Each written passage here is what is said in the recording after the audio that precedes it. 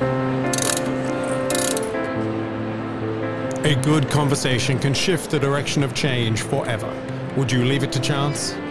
Join the authors of Design to Change and explore this series of conversations with designers and event owners. Driven by the need and conversations with event owners and event designers who use the event canvas around the world, this series explores the depths of conversations to elevate your abilities to look and act beyond the now. Episodes are hosted by Ruud Janssen, Roel Frissen, Dennis Lehrer, and Paul Rukens, with illustrious changemakers, designers, and pioneers in the field of design and beyond. To explore these conversations and additional content, visit designtochange.online. For now, let's start the conversation. Conversations. Welcome live from IMAX 2022 in Las Vegas, and I'm here with Alan Martinez and Ethan de la Torre, if I pronounce it right. Welcome, gentlemen. Thank you. Thanks for having us. Yeah. So we were just having a conversation in the hallway of IMAX, and you were actually looking at our booth and looking at what we had to offer. And then I engaged with you, and then you said, yeah, but we learned this at school, right? So I was like, oh, and then obviously you're wearing, and the listeners cannot see that, Cal Poly t-shirts, right? So can you give me a little bit of an answer, or can you walk me through your experience, how you first got into event design? Yeah, so we're both experienced industry management students concentrating in event planning. So that's how we kind of got involved with the event canvas and empathy map and that kind of stuff. And it was through one of our professors, Dr. Andrew Lacanienta, who introduced us to all the ideas surrounding the process of experience design. And it's been like very insightful to like the behind the scenes of event planning on the creative side more so. You? Yeah, so I definitely have like two sort of reasons like why I'm pursuing like event planning. The first one was a class that I took for my major. It was called RPTA 210 for experience design, and that was taught by Dr. Lacanienta. In that class, we really got to learn like how to really like build experiences like for specific needs for like your customer or your client, because not every event is going to be cookie cutter. There's like every client has specific needs, and there's different things that you have to do for different like larger scale events. And the other thing was I got involved in a program on my campus we call it Polycultural Weekend, and it's a 3-day weekend for conditionally admitted students who are from underrepresented backgrounds to come to campus before they commit to a university. So they get to see like the cultural organizations on campus and the cultural life on campus, just because Cal Poly is known to be like a predominantly white institution, because California's a lot more diverse. And for me, that really like sparked my interest in event planning and event design, because it's the first time I got to see like a community of people who I felt supported at school all come together to sort of create this one event for students, to be able to let them know that there's a community for them at Cal Poly. And that really inspired me to like not only pursue like event planning, but experience design as well, just because like there's a lot of different needs out there, and especially like listening to those needs, you can easily like figure out what people want and how to best help them. Oh, nice. I won't quiz you too much on what event design is and looking at the methodology, because that was probably a few months or a few years ago already, right? Yeah, it was classes that we took in the prior academic year, but we still are knowledgeable somewhat of the concepts. So you just shared a story on an event from the participant side. Actually, that's from that stakeholder perspective. So that's interesting, right? So interesting that these events, well-designed events, can make a huge, big change in the life of a human being, right? From when you look at from the design perspective, how people obviously designed that specific event where you felt very welcome and very included. What kind of things did you take from using this methodology, and how that worked for you as on the design side? Yeah, So not only did I did that event as a participant, but this past year actually I was a coordinator for it as well. So I got to be involved with all the planning and the schedule and all of that, and it was really interesting just because it was the first time it came back onto campus post-COVID because it was canceled for 2 years due to the pandemic, and it was really interesting just to see not only how many just policies change after COVID, there's so many more restrictions, that there's so many things that you weren't really free to do pre-pandemic. So it was really big sort of an adjustment to have just try to fit all these new regulations, all these new rules. But for more the experience design, just learning, just trying to practice what are the objectives of this event, what do we really want to get out of it, and specifically for us, it was trying to get students who come to Cal Poly to accept their offer, just because there's a lot of students who don't visit the campus before they admit to coming to Cal Poly. So that event is really nice just because it's different than open house and it's different than other events. It's really tailored for the community building and to have students meet other students as well and to hear those real experiences and not just a one-sided oh, this is why Cal Poly is so great, and then get to really get the whole experience, which is something I think that's really valuable, especially when you're picking a college because it's sort of the beginning of your career. Nice. So you really were able to not only learn about this but also apply this.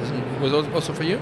Yeah. So I wasn't involved in the same event, but tying into what Alan was saying, the desired behavior change of Polycultural Weekend was to get students more interested in Cal Poly, to kind of aim for that desired diversity that is representative or should be representative of California and the United States. So like I said, the behavior change is kind of one of the main goals of using the event canvas and the empathy map. Is super awesome to see it applied in our own lives and our own opportunities to work and learn.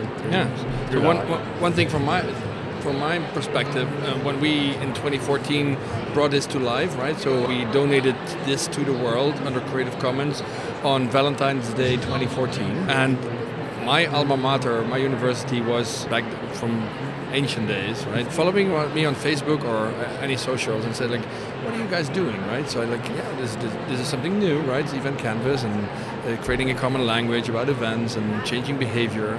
And it's okay, can you come and teach us at my university, right? Yeah, of course I can, right? So, and actually that experience made me realize that maybe you guys in university much more open to this, because you don't need to unlearn something you learned before, because for you guys this is a common practice, something this is cool, this is collaborative, this is very visual, so you can work together with other people and share what you're thinking instead of writing lengthy papers. This is a very much more easy thing to do. So for the listeners, we have developed, as a result of that, the EDCYP program, right? So the Event Design Certificate Young Professionals program.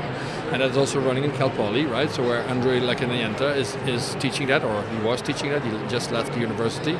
But still, how do you think universities can play a role in, and students can play a role in broadcasting that message and changing behavior of people in the events industry? Because you are entering probably in a few years' time, or I don't know how long that is, into the market, and then you bring something special to the market who is maybe not aware of that yet. Yeah, honestly, I would say that these experience design techniques are very useful in designing an intentional event or experience. Every event pretty much has a goal, whether it's to sell something or to get someone interested in something, whether that's like Alan was talking about, coming to Cal Poly, or here at IMEX to sell a product or market a destination. It's important to be intentional in those, in the planning stage, way before you even get to the actual event. Okay. Yeah, so I think a lot of people not forget, but don't really emphasize, it's just with event planning, you really have to people. You have to people, you have to social situations, you have to making connections with them. And one of my favorite things when I first started learning about experience design was we were taught about interviewing people, and to just get a bunch of interviews with different people to find out like what they like, what they don't like what their personalities are like, and try to really get down to like the deeper questions. And even like with this program, I think that does a really good job of that, just because it allows you to put like your ideas onto like a visual way. And I think like moving forward, like a lot more people need to realize it's like they really need to like connect with their customers or connect with their stakeholders, just to really not only sell what they want to sell, or get the return on the investment that they want, but to get people who are going to stay like committed to that company and like are going to be customers for like a really long time. Wow, yeah.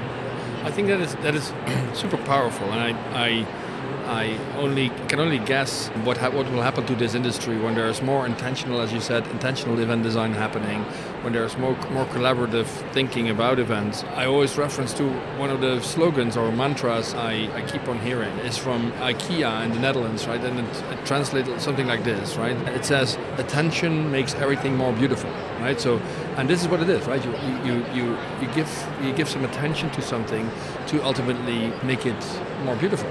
And I think that is what I feel is of essence to create stuff, to design. What I would like to ask you as a final question. Design is now kind of the new thing. What can you guys bring to the market? What will you bring to this event industry as soon as you accept the job? How would you propose things different as opposed to people who are in this industry for a long time? Can you share your light about that? Yeah, so I think like because when I started school pre-COVID and I kind of lost like a year and a half due to that, I think like with that I kind of learned that like virtual events aren't going to go away and hybrid experiences are going to be like the new norm. So I think for me and like for other like event students, it's like learning to not be like afraid of that and to like learn about it, because like I'm not from a computing background or anything. Like I have no idea like what it takes to like make these virtual experiences happen. But I think learning more about them would just like help me, I guess, be ahead of the curve, because who knows like what will happen if there's like a recession or another like public health crisis, like what can happen to like live events. And I think like being open to new ideas and to new avenues is probably like the best way that this industry is going to keep going strong, because we have to kind of be prepared for anything. Yeah, because you never know like how quickly things can change. Yeah, kind of going along with what Alan's been saying, as like the young up and coming generation, we've learned, like especially through the pandemic and before that, it's important to embrace change, whether that's like new popular event types like the virtual events, or new design techniques like what we have here behind us, which I guess the audience can't see, but there's examples of the event canvas, the experience map, the stakeholder analysis, all that like kind of fresh techniques for intentionally designing events. It's important to embrace and accept the changes that are coming in the industry and kind of roll with those and bring it to the people who have been like established and doing certain things a certain way for so long. Like, yeah, I think really embracing like change is an important thing. Final question. I was asked 2 nights before here at IMAX, we were having dinner with some people, and they said like, what will be your response to the next generation entering this market, where they probably won't go to conferences and trade shows as often as the older generations? And they made a comparison to my kids, for instance, like if we need a cup of sugar or a cup of salt, right? So something to get from our neighbors, they rather text these people instead of going and knock on the doors and can I borrow something, right? The same goes for conferences. It's like the meeting each other and like the in-person experience and the in-person collaboration, where people find new clients or find new vendors, or in different ways share information and knowledge. How is your generation looking at that? How do you see the future of conferences from, maybe in 10 years' time, where your generation is all there? Honestly, personally, I don't see like in-person, face-to-face interactions like ever like going away or like having less of an impact.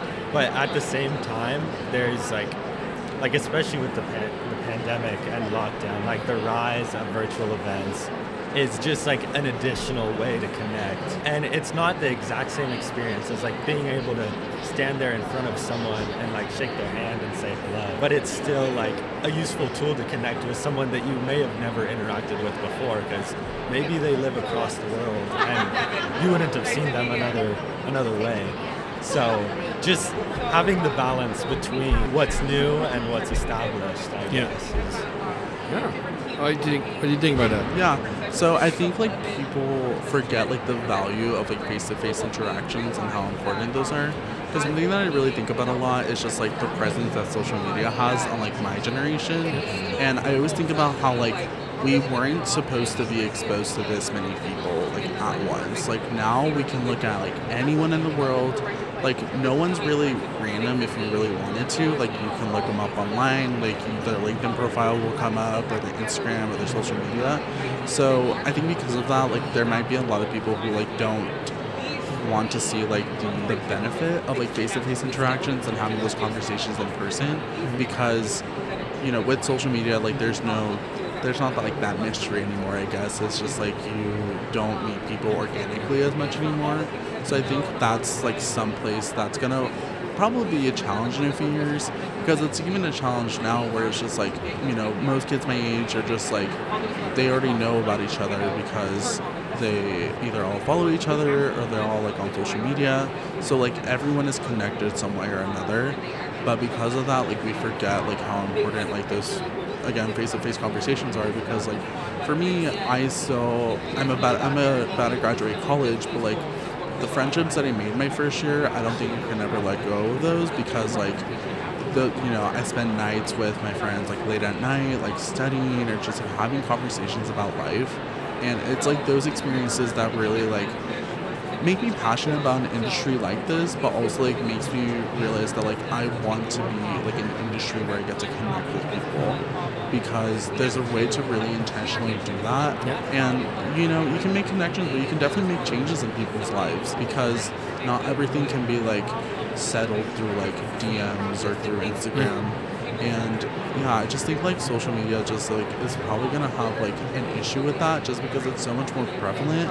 And especially like even with people's attention spans, like people's attention spans are like going down with like TikTok and like Instagram Reels and everything. So it's like it's gonna be a harder issue to try to like get people's attention. Okay. Thank you for your perspective and your insights. Thank you for being on this podcast, and I wish you a very good rest of this show. Yeah, of course. Thank you so much for having us. This has been another episode of the Design to Change Designer Conversation series. Explore these conversations and additional content at designtochange.online. Want more right now? Tune into the backstage episode of this conversation and hear what the experts discuss off stage.